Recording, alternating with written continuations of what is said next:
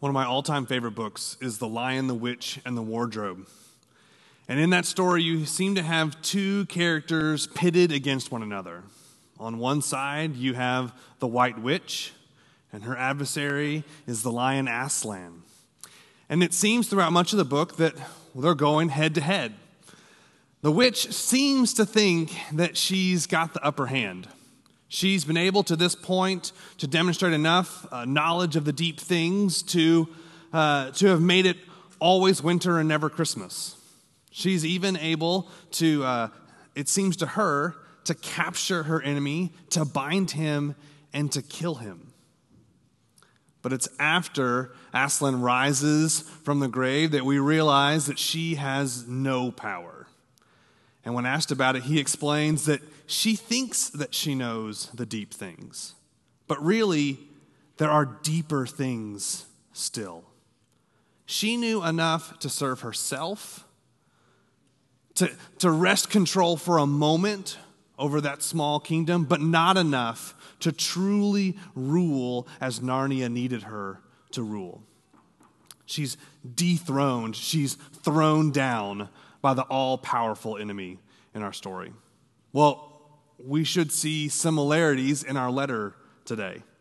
In our letter, there's another evil temptress who is attempting to make a kingdom for herself in this little town, in this little church, and she's doing it by evil means.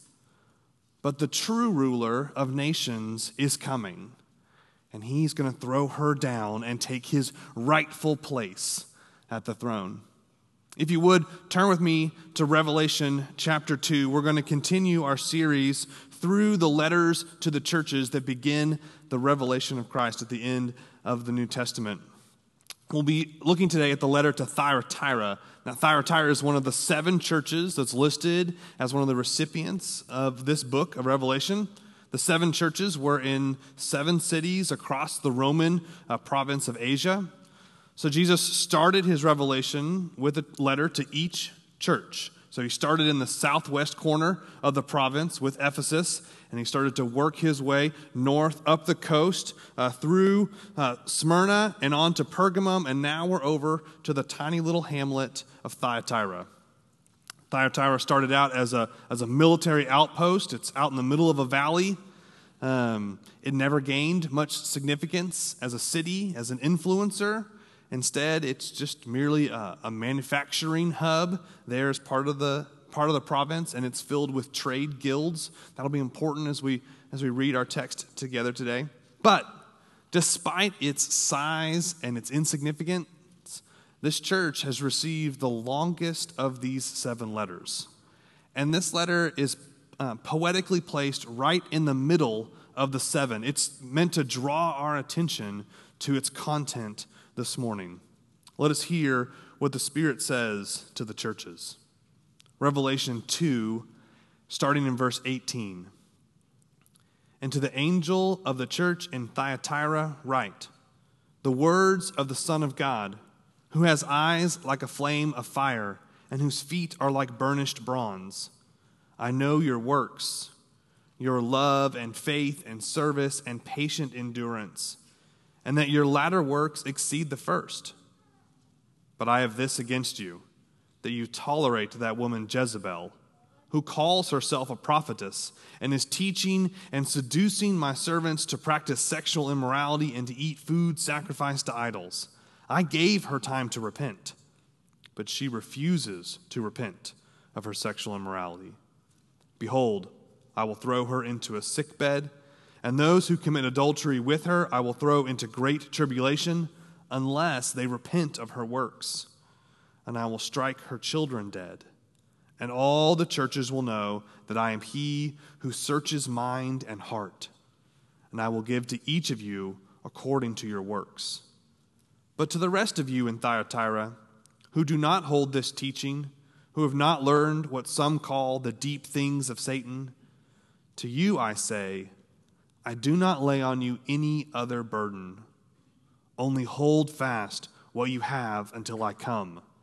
The one who conquers and who keeps my works until the end, to him I will give authority over the nations. and he will rule them with a rod of iron, as when earthen pots are broken in pieces, even as I myself have received authority from my Father. And I will give him the morning star. He who has an ear, let him hear what the Spirit says to the churches." I think if we're trying to understand the main idea, the point of this letter, and to boil it down simply, it would be that Christ has an expectation for a maturing church.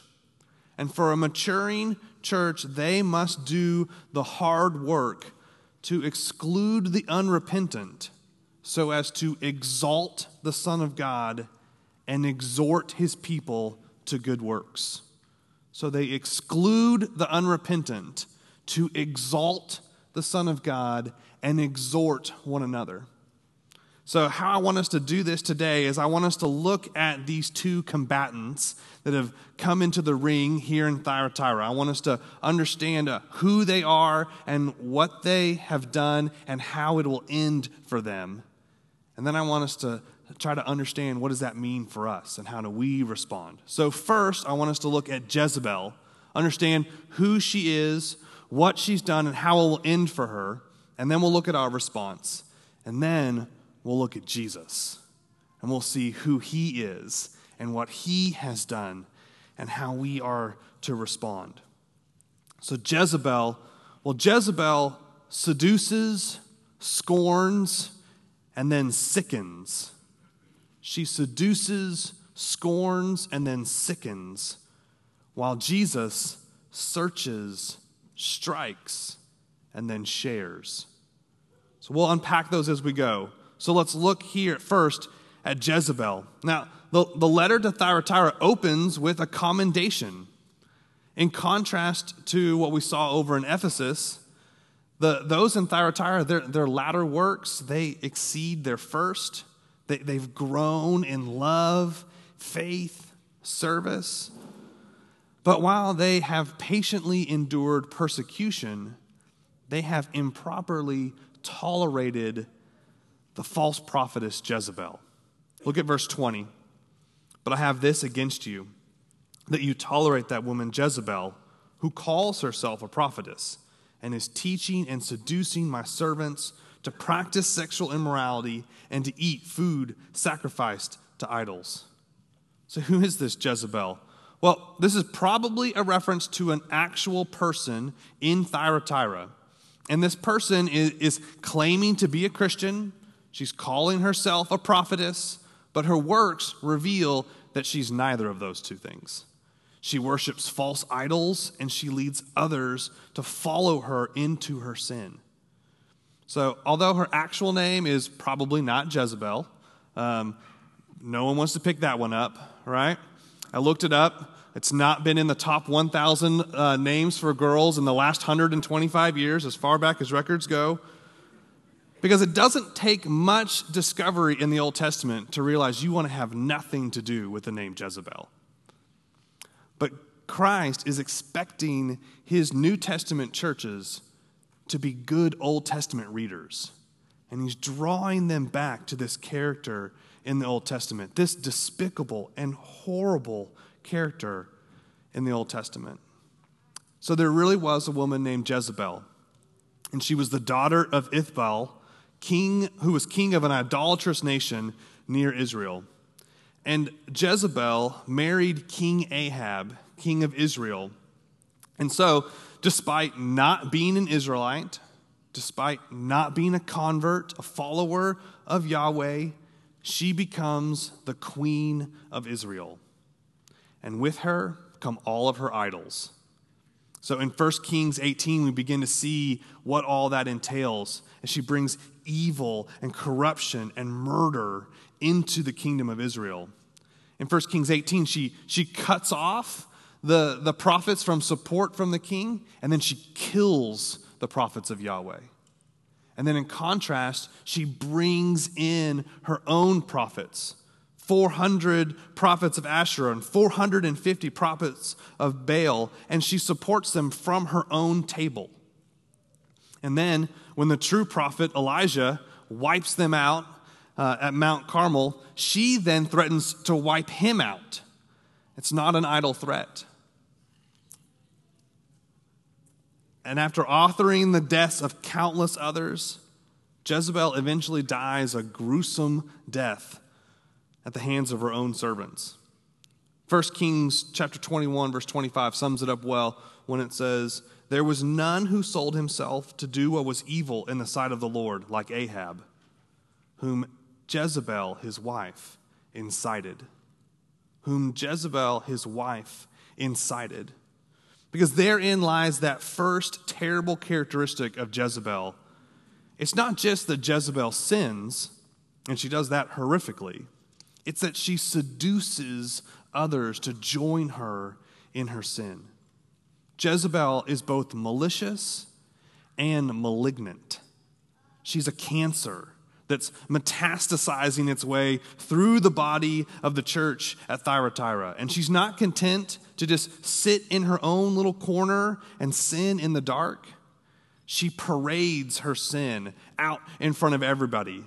And she urges them to toss aside their inhibitions and to join her in her sin. She's the personification of the woman of folly in Proverbs chapter 9. In Proverbs, particularly in the first half, you see this contrast between the woman of wisdom, the lady wisdom, and the woman of folly. And the woman of folly is often represented in sexual sin as a prostitute. In Proverbs 9, starting in verse 13, it says, "The woman folly is loud. She is seductive and knows nothing. She sits at the door of her house. She takes a seat on the highest places of the town, calling to those who pass by, who are going straight on their way. Whoever is simple, let him turn in here. And to him who lacks sense," she says, "stolen water is sweet, and bread eaten in secret is pleasant. But he does not know that the dead are there, and that her guests are in the depths of Sheol." It's why so many commentators will jump from Revelation chapter 2 to Revelation chapter 17 and 18 and connect the woman Jezebel to the Babylonian prostitute that we find in 17 and 18. Because it seems that the great prostitute in 17 and 18 is doing on a macro scale to the whole world what Jezebel is doing on the micro scale to this one little church. She's enticing others with influence and freedoms and pleasure and financial gain. So remember, in the city of Thyatira, it's filled with these trade guilds. And each one of those would have had a patron idol. So it would have been nearly impossible to do business in this city without being in your trade guild. And it would have been really difficult to be in your trade guild without participating in these pagan worships, these pagan feasts to their patron gods. So those often involved this sexual immorality we see described here and food sacrificed to idols. We talked about that last week. So you can imagine the pressure this would have presented to the Christians there. Many in that church had held out. We saw that in verse 19. They've had patient endurance. But others have succumbed to this temptation. And you can hear how the lie might have started just real small, right? Like, oh, you're worried about those guild feasts? I wouldn't worry about that. I mean, the rumors about them are probably worse than they actually are. It's not a big deal, you know? And you don't want to lose your job, do you? I mean, you don't want to get behind on those payments, do you? I mean, how is one little feast going to matter? Is it going to be that big of a deal? And no one's going to know. No one has to know. I mean, I've been to lots of those kinds of feasts, and no one around here in this church has really cared. It's not that big of a deal. Actually, I don't even think God cares. Actually, I think God thinks it's fine because my business has been blessed. It's been a lot of fun. You really ought to join me at the next one. See how it worms its way into our hearts? It connects with our fears. It pulls us into what we think is a short-term maybe solution or a short-term diversion, when in reality, it only leads to death. And it's important that we connect that while sexual sin and false idol worship are named here specifically, throughout Scripture, they both often stand in as metaphors just for all kinds of sinful lusts. So like when you go to James chapter 4, in chapter 4, verse 4, he calls his readers an adulterous people. He accuses them of adultery. But what he's talking about there is adultery against God, that they have abandoned their love of God and their love of his law and his goodness. And so they've let the passions of their anger and their greed and their covetousness override the fruit of the Spirit in their lives. So James decries them, and he says, "Don't you know that friendship with the world is enmity with God? Therefore, whoever wishes to be a friend of the world makes himself an enemy of God." And that's exactly what Jezebel has done.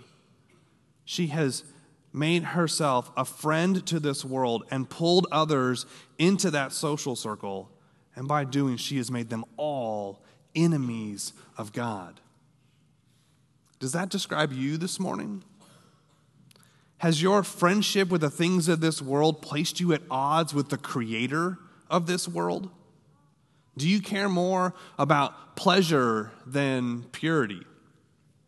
About money than the mercy of God? About happiness than holiness? Has your belly become your God? Is that who you serve? Just the lusts and the passions and the hungers within you? And then are you bringing others into that sin? Maybe you're hoping to increase your enjoyment in it, or you're hoping to decrease your guilt about it, if you can just add others to the bandwagon. Even now, as the Word and the Spirit works on your heart, are you resistant to turn away from your sin? Are you drawn to the light as you should be, willing to confess and expose your sin? Or are you thinking about diving right back into it and hoping that maybe this time you can just hide it better from yourself and from others and from the Lord? Because that's what Jezebel does. That's what Jezebel does. She seduces others into her sin, but she's also marked by the fact that she scorns calls to repent. She refuses to repent. And I pray that doesn't mark us. Look at verse 21. I gave her time to repent, but she refuses to repent of her sexual immorality. Repentance is the wholehearted turning from your sin and toward Christ. On the grandest scale, we see this in salvation. It's how we are saved. We repent of our sin and we believe in Jesus Christ to save us. But, Christian, that's not the only time we repent.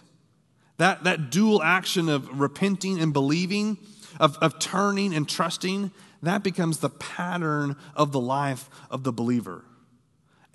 Not that we are lost and need to be saved again and again, but that the cadence of sanctification in our life, of becoming more and more like Christ, well, that mirrors that one-time response of faith in salvation. Repent and believe. Turn from your sin and turn to your Savior. That's what the people of God do. And so when Jezebel refuses to repent, she is declaring boldly, I am not among the people of God. I may live among the people of God. I may interact with the people of God. I may influence the people of God, but I am not one of the people of God. She's been given her chances to repent, whether through the word preached or prayed or sung or taught or enacted by the church. She could have turned away from her sin. There have been opportunity after opportunity. She could have turned away from pulling others into her sin, And instead, she has flatly refused. And she no longer carries those important telltale signs of who is a sheep and who is not. She's proven herself to be a wolf. And when the shepherd comes, there will be consequences for the wolves among the sheep. Dire consequences. Last week we saw in Pergamum that Jesus told that church, I will come to you soon and war against them, the unfaithful ones within your midst.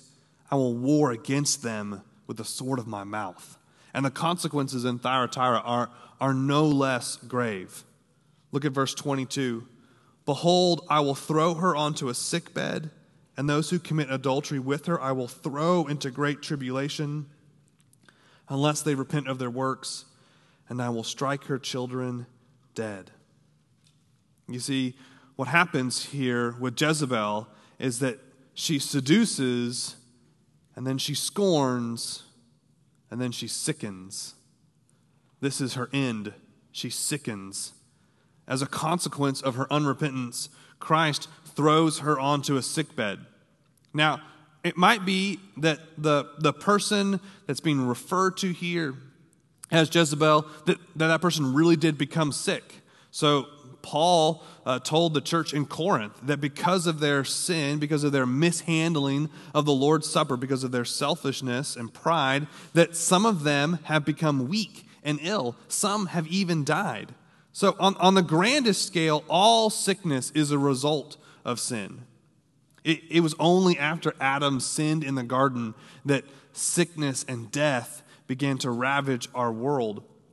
And when we look forward to the day when Christ will return and he will make all things new, and he will remove sin, and he will remove sickness, and he will remove death for the rest of eternity. But it's important to note that not all sickness is the direct result of specific sins. So not every sniffle has a sin as its cause. And it's heresy to say that sickness is only due to the lack of faith, or that faith alone is the means by which God cures our earthly ills. All sickness is meant to be sanctifying. It is a tool in the hand of God to bring us to a point of dependence on him, to trust in his strength, to trust in his grace, to trust in his hand to deliver through whatever means he would choose necessary. But I think more than we need to see like physical consequences here in our passage, we need to recognize that this pattern in verses 22 and 23 represents a spiritual reality. So again, James writes in James 1:14 and 15, but each person is tempted when he is lured and enticed by his own desires. Then desire, when it's conceived, gives birth to sin, and sin, when it's fully grown, brings forth death. This is the spiritual pattern in our life. It starts small. You feel these desires, these passions, and you allow them to overwhelm you. You choose them over the things of the Lord. And in so choosing, you conceive sin. You conceive that desire in you, and it gives birth to sin. And sin, as it grows and grows and grows in your life and in our church, it only leads to death. The wages, the results, the outcomes of our sin is death. That's why Solomon writes in Proverbs 7:27 that her house, again, the adulterous woman, the seducer, it only goes down to death. Her house is the way to Sheol, going down to the chambers of death. These are the consequences of sin.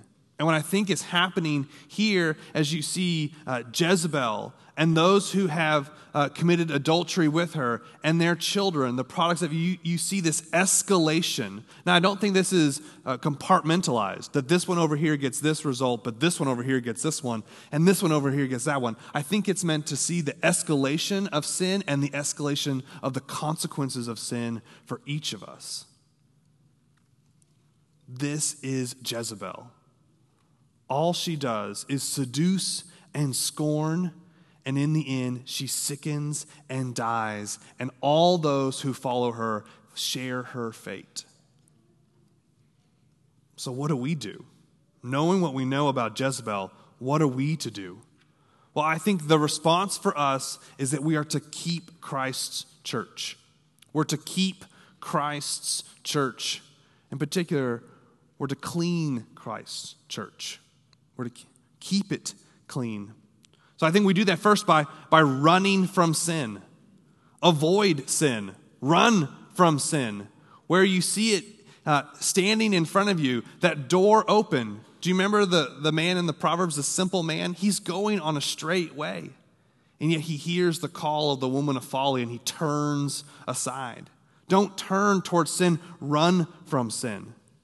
The instructions in Proverbs 5, starting in verse 7, say, "And now, O sons, listen to me, and do not depart from the words of my mouth. Keep your way far from her, and do not go near the door of her house, lest you give your honor to others and your years to the merciless. Lest strangers take their fill of your strength, and your labors go to the house of a foreigner. And at the end of your life," listen to this, "you groan when your flesh and body are consumed. And you say, how I hated discipline, and my heart despised reproof. I did not listen to the voice of my teachers or incline my ear to my instructors. I am at the brink of utter ruin in the assembled congregation." This is the path that lays before you if you choose not to run from sin. And so repent. Repent. Turn from sin. No longer presume on the kindness of our God and his goodness and his patience and his forbearance. Don't you know that the kindness of God is meant to lead you to repentance? It's meant to lead you to repentance. And I know this is grievous. I know this hurts to hear. I know this will require work. I know this will be hard. I know that relationships will change and that grief and shame may come. But I know that grieving can turn into repenting. For godly grief produces a repentance that leads to salvation without regret, whereas worldly grief produces death. That's 2 Corinthians 7, verse 10. For godly grief produces repentance that leads to salvation without regret, whereas worldly grief produces death. It's no joy of mine to stand here this week and last and to bring you heavy messages that call you to repent. It's no joy of mine to lay this grief on you, but our prayer is that this grief would call you to repent. Run from sin. Turn and trust in Christ. And as a church, we have to be willing and able to do the hard work of removing the unrepentant, of excluding the unrepentant from among us. Last week, we talked about this briefly, about how God calls us to call our brothers and sisters to repent. We saw this in Galatians 6. If anyone is caught in any transgression, you who are spiritual should restore him in a spirit of gentleness. And we looked at how that plays out in Matthew 18 and how it ends with, and if he refuses to listen to them, to all those opportunities, one after the other, calls to repent. If they still, like Jezebel, refuse to repent. Verse 17, if he refuses to listen to them, tell it to the church. And if he refuses to listen, even to the church, let him be to you as a Gentile and a tax collector. That final step of removing them from the church seems so countercultural, so unloving, when in reality, to do so lovingly it's always been countercultural in every day and in every age. Because our sinful desire to serve ourselves in conflict, it can lead us to be unlovingly aggressive and punitive towards others. Or at other times, in our fear of making that first mistake, we set up camp in the ditch on the other side of the road, and we tolerate the sin within our body. This is what Jesus has against the church in Thyatira, and I pray it is not what he would hold against the church here at UBC. We cannot ignore sin. We cannot tolerate sin in ourselves and in others. And we have to realize that even this final act of excluding them from the church is an act of love that is good for the individual, it's good for the church, and it's good for the gospel. It's good for that individual because we're making every attempt to remove the blinders from their eyes that they have deceived themselves into thinking that they are fine with God. This is our last and desperate attempt to tell them, we don't think you are.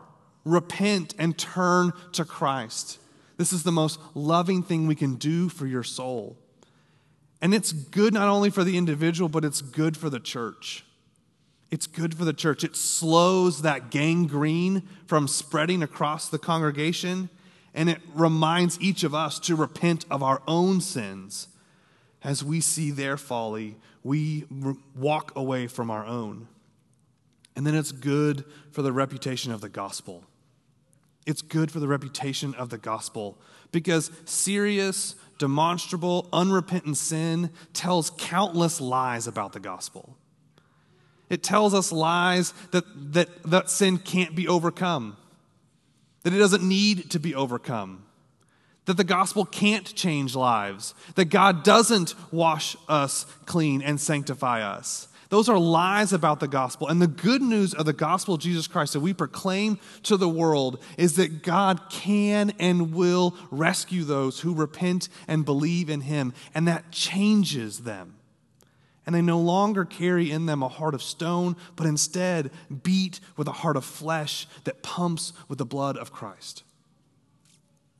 That is the good news of the gospel of Jesus Christ.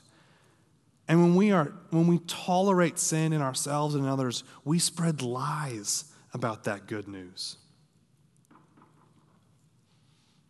We need to cherish this good news and spread this good news. And at the center of this good news is Jesus. And here we see Jesus. He is the second figure. He is the real figure. He's the real ruler. Whatever Jezebel may think that she has in influence, whatever she thinks she has in deep knowledge, it is nothing compared to the real ruler when he steps in. Let's look at Jesus, who he is, what he does, and how it will end for him. Look at verse 18. And to the angel of the church in Thyatira write, the words of the Son of God, who has eyes like a flame of fire and whose feet are like burnished bronze. So at the beginning of each one of these letters, Christ gives a description of himself. So he doesn't just say, hey, church in Thyatira, it's me, Jesus. How are things going? It's not simple. It's gorgeous. It's complex. And it's beautiful. Here we have the words of the Son of God, who has eyes like a flame of fire and whose feet are like burnished bronze. This is one of the most clear and specific Davidic titles that Christ is claiming as the one who was promised long ago.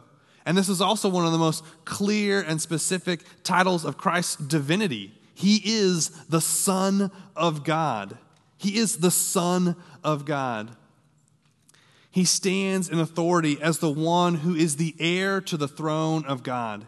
In him all things were created, and in him all things hold together. And he's not flimsy. He has bronze feet, which in Thyatira would have been one of their manufacturing hubs. And they would have known what it meant for him to have burnished bronze feet. It wasn't going to fall apart. These are no clay feet like we find in Daniel. These are sturdy, burnished bronze, gorgeous feet that will crush their enemies. And he has fiery eyes. He has fiery eyes. This is how Jesus describes himself in Revelation chapter 1 and again at the end of the book. He has fiery eyes. I don't think we're merely meant here to think of him as having like anger in his eyes, like again, a cartoonish image. Instead, think of it as the one whose eyes can see through the dark because they provide their own light, because he is the light. He is the light. And this should make us think of the messenger in Daniel chapter 10 who comes to deliver a message to Daniel. This is this imposing figure. And as good Old Testament readers, we would quickly go to that place and see that message and see that this is a great and matchless God. And what does he do with those fiery eyes? Well, he searches first. He searches. That's why we read in Jeremiah 17, verses 9 and 10, as our call to worship this morning, I, the Lord, search the heart and test the mind, to give every man according to his ways, according to the fruit of his deeds. He sees into every corner. Nothing is hidden from him. Nothing in your heart, nothing in your mind, nothing in our church, nothing in our culture. Remember last week what a beautiful and sweet promise it was to Pergamum, that they were told that I know where you dwell. I know the circumstances you're in. They're not hidden from me. Here he says, I know your works. I know what you're doing. I know what's in your heart, what's in your mind. He knows. And he intends for all the churches to know. For all the churches to know that he is the one who searches minds and hearts. And that he will give according to your works. You see that language there in the middle of our passage. I will give to each of you according to your works. This gift language is striking because throughout, we've seen it in the other letters, he's always giving something. At the end of the letter, he's giving things to those who conquer. He grants them things. He gives them provision. He gave them a white stone last week. This week, he will give them the morning star. But here in particular, he's contrasted with the gifts that Jezebel wants to try to give. And he says, I will give you good, but I will also give you ill. I will give you according to your works. He is the just judge. So not only can Jesus see all things, but he has the authority to do something about all things. He not only searches, but he strikes. He strikes. He is the sovereign judge who strikes those who have run from him. Verse 23, and I will strike her children dead, and all the churches will know that I am he who searches minds and hearts, because I give to each according to your works. He is that perfect, just judge. And that's who we want in our Savior. We don't want one who, like the Thyatireans, just tolerates sin forever, who allows it to go on, who ignores it, who's powerless to do anything about it. No, we want a good and gracious and sovereign Savior who will stand in and say, this is wrong. And the punishment for this is death. And I have the power. I hold the keys. I have the ability to deliver just such a message and just such a condemnation. Just such a result. He is that just judge. And as you sit here today and you think about your own sin, and you think about how you have tinkered with it, and how you have you tugged others into your sin, know that there's one who knows exactly what we're talking about, who knows even better than you do the depths of your sin. And while you think you know the deep things, the so-called deep things, those are only deep things of Satan. Actually, the message is far worse than you could imagine. The depth of your sin goes far further. And the righteous punishment for your sin is far more than just being thrown into a sick bed, than feeling the tribulation, than even physical death. the righteous, eternal punishment for our sin is everlasting separation and punishment in hell.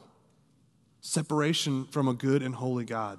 This is the weightiness of our sin, and he is willing and able to bring this to bear. But he also is a merciful God. And even as he has the ability in his right timing to bring the strikes that we deserve, he has borne our stripes. He has taken it on himself. When we deserve to be spit on and struck in the face, he took that on himself. And it's in that mercy, in that grace, that he offers us this opportunity to repent. Look in the middle of verses 22 and 23, where he is telling them of the consequences of their sin. He says, "And those who commit adultery with her, I will throw into great tribulation unless." Do you hear the mercy? Do you hear the grace pour out for us right here in the middle of the text? Unless they repent of her works.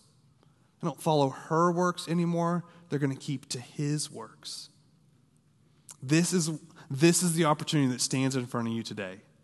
Trust in Jesus Christ to save you. You deserve this strike. He has taken it on himself. And what he offers you now to those who will repent is great mercy.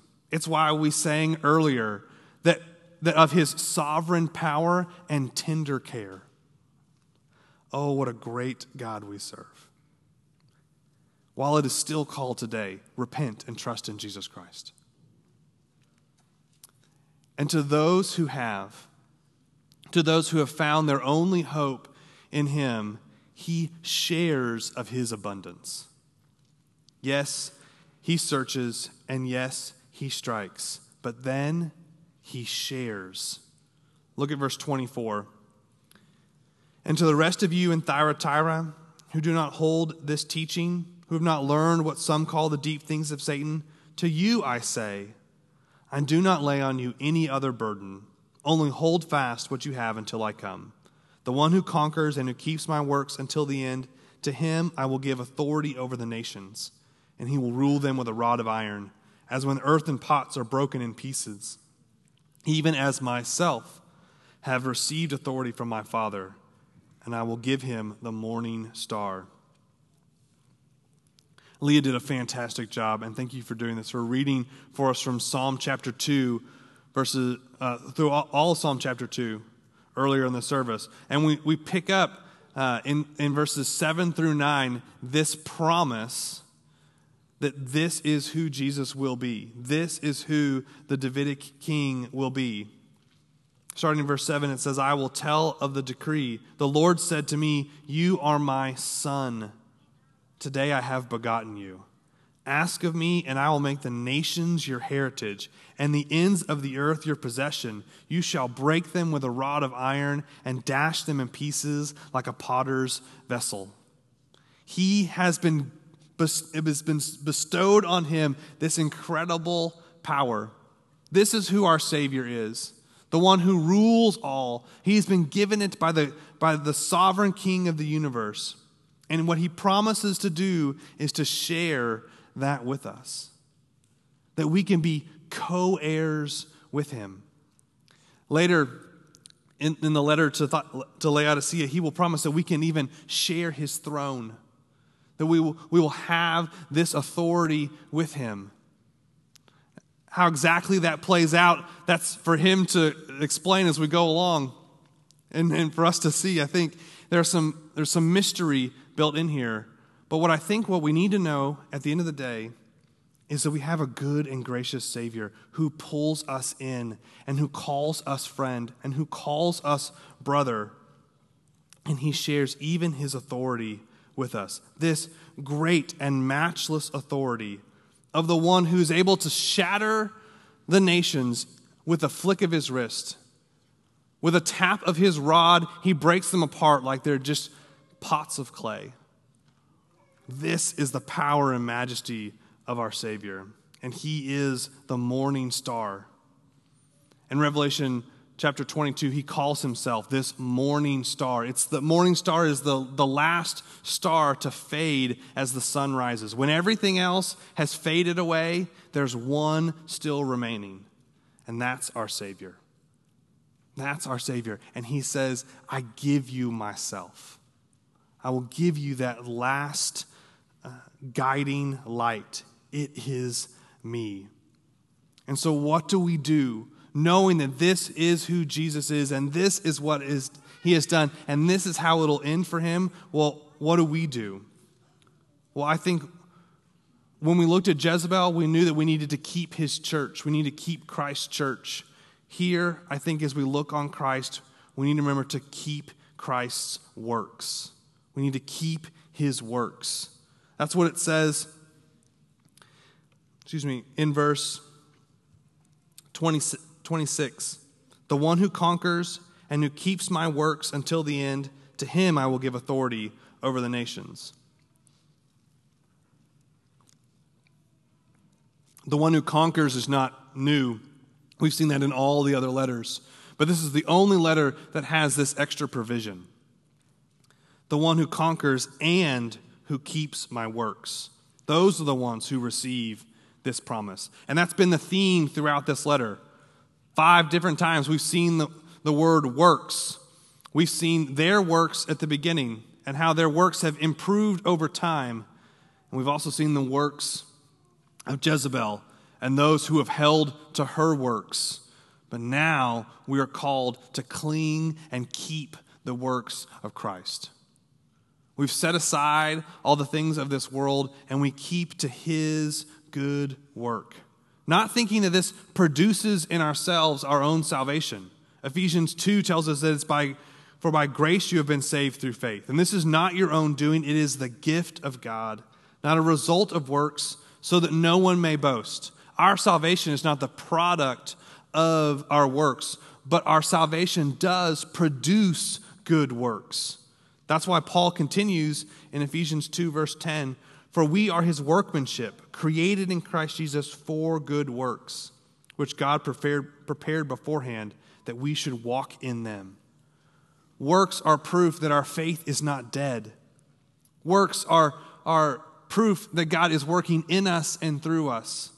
Works are proof to a watching world that God has transformed us so that they will turn and trust in Jesus Christ. Our works are equipped by God's word. They are encouraged and strengthened by the local congregation of saints. They are evidence of God's faithfulness and of his Spirit's fruit in our life. And so as we keep his works, we want to increase in his works, grow in our works. Go back to verse 19. I know your works, your love and faith and service and patient endurance, and that your latter works exceed the first. I hope that's true of you, and I hope that's true of us collectively, that we have grown in grace and grown in the work of our Lord. We've kept to his works. And so think this week, how can you grow in love, in faith, in service, in patient endurance? How can you more faithfully set aside your own desires and serving of yourself and serve those around you, to love them well? Maybe it's in a sweet and tender encouragement. Maybe it's in a firm but helpful rebuke.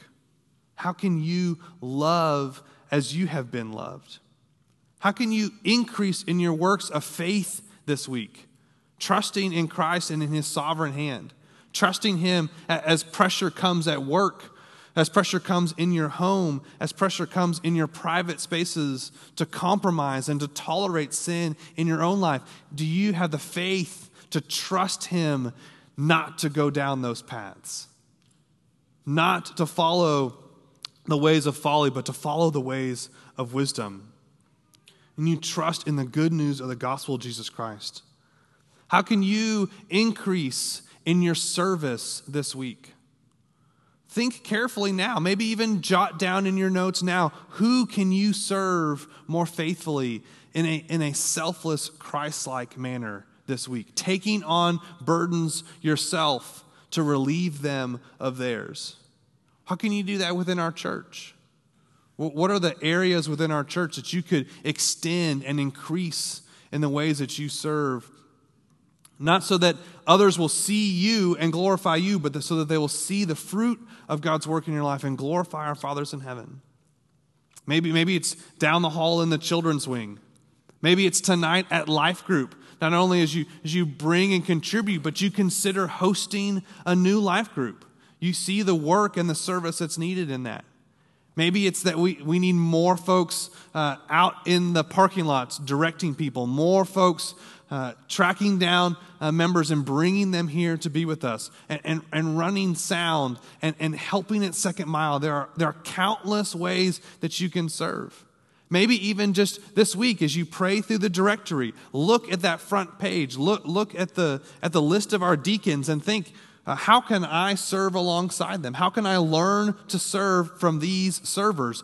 Which of them do I need to reach out to this week and ask, what are the opportunities? How do I get signed up? How do I serve and increase in my service? How do I, in the hope that I have in Christ, patiently endure all things? Because I've set my eyes on Christ and I have rested in his work. I think the final thing that we want to do as we look on Christ is that we want to rest in his work. Look at what it says here. Only hold fast to what you have until I come. Only hold fast. To you I say, I do not lay on you any other burden. Only hold fast to what you have. For the rest, those who haven't followed Jezebel, for the rest, the call is to rest in him. His commands are not burdensome. His yoke is easy and his burden is light. He's not calling you in your own strength to a torturous way to follow him. He has called you in his strength to a peaceful way to follow him. I pray that would mark us this week. That we wouldn't strive alongside those who seek to build their own kingdoms through evil and coercion and who think they know the deep things. Instead, we would align ourselves with the one who wrote the deep things. And then we would walk in his works faithfully, increasing in them to the glory of God the Father. May he who has an ear hear what the Spirit is saying to the churches. Let's pray. Lord Jesus, we turn and we trust in you. You are our only hope. You are the great King. You are the sovereign and good Savior. Lord, you see even to the deepest parts of us. And God, we confess that what you will find there is deeper and darker than we ever want to admit. But you are gracious and good. And we thank you that you call us to repent. You allow us to repent. You enable us to repent. And that you share with those who do repent the glorious, matchless goodness of your very self. We pray that we would set our eyes on you, the author and perfecter of our faith, and we would not stray. In Jesus' name we pray. Amen. Let's stand and sing this next song in response to that good and gracious Savior.